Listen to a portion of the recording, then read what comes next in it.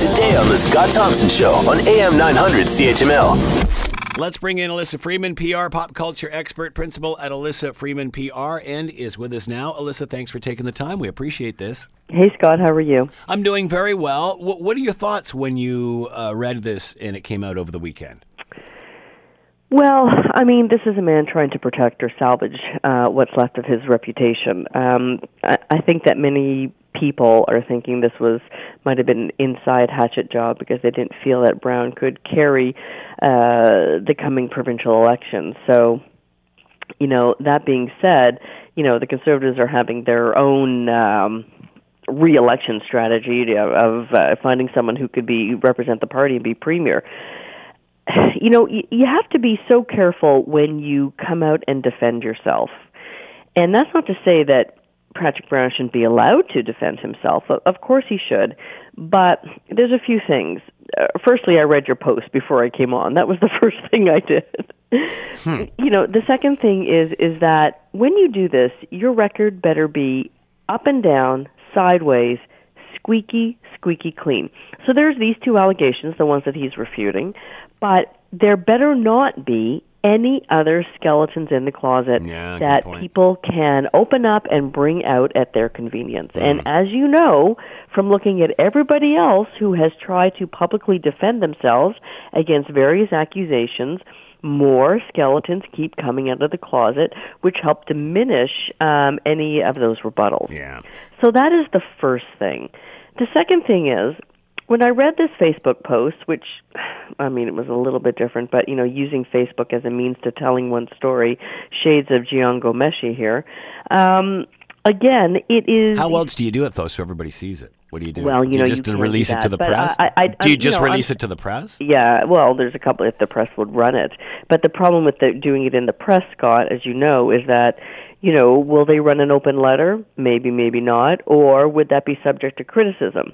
So when you put it on Facebook, it's your own page. You can say what you want, and nobody's going to edit it. Yeah. And I think that he feels that because he says one woman was interviewed by CTV and refuted the allegations, I think he feels that unless he controlled the message himself on his own digital platform, then it wouldn't get out the way he wanted it to. So in that case, it's a good idea to use Facebook. In that case. The one thing, though, is that when you don't sound convinced, Alyssa. No, I'm not. And, I'm asking the question, what if it's proven that the allegations are false? So here's the only way Where does that leave this? I think that what he's doing is that he's running his own investigation. It would be more credible to me if he hired a third-party investigator, someone who was impartial, looking at all the evidence, and did their own investigation versus him doing his own. Because right now, if you read that Facebook do we know post, that he hasn't? I think he would have said that. Yeah. I think he would have said that.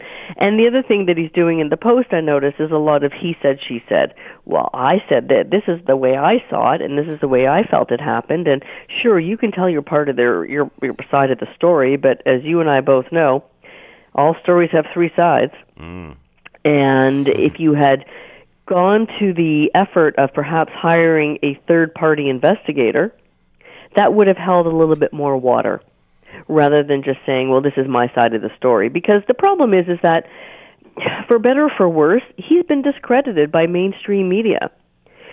Somebody said, don't argue with an entity that buys ink by the barrel, which is the media. They can go on and on and on and on if they want to.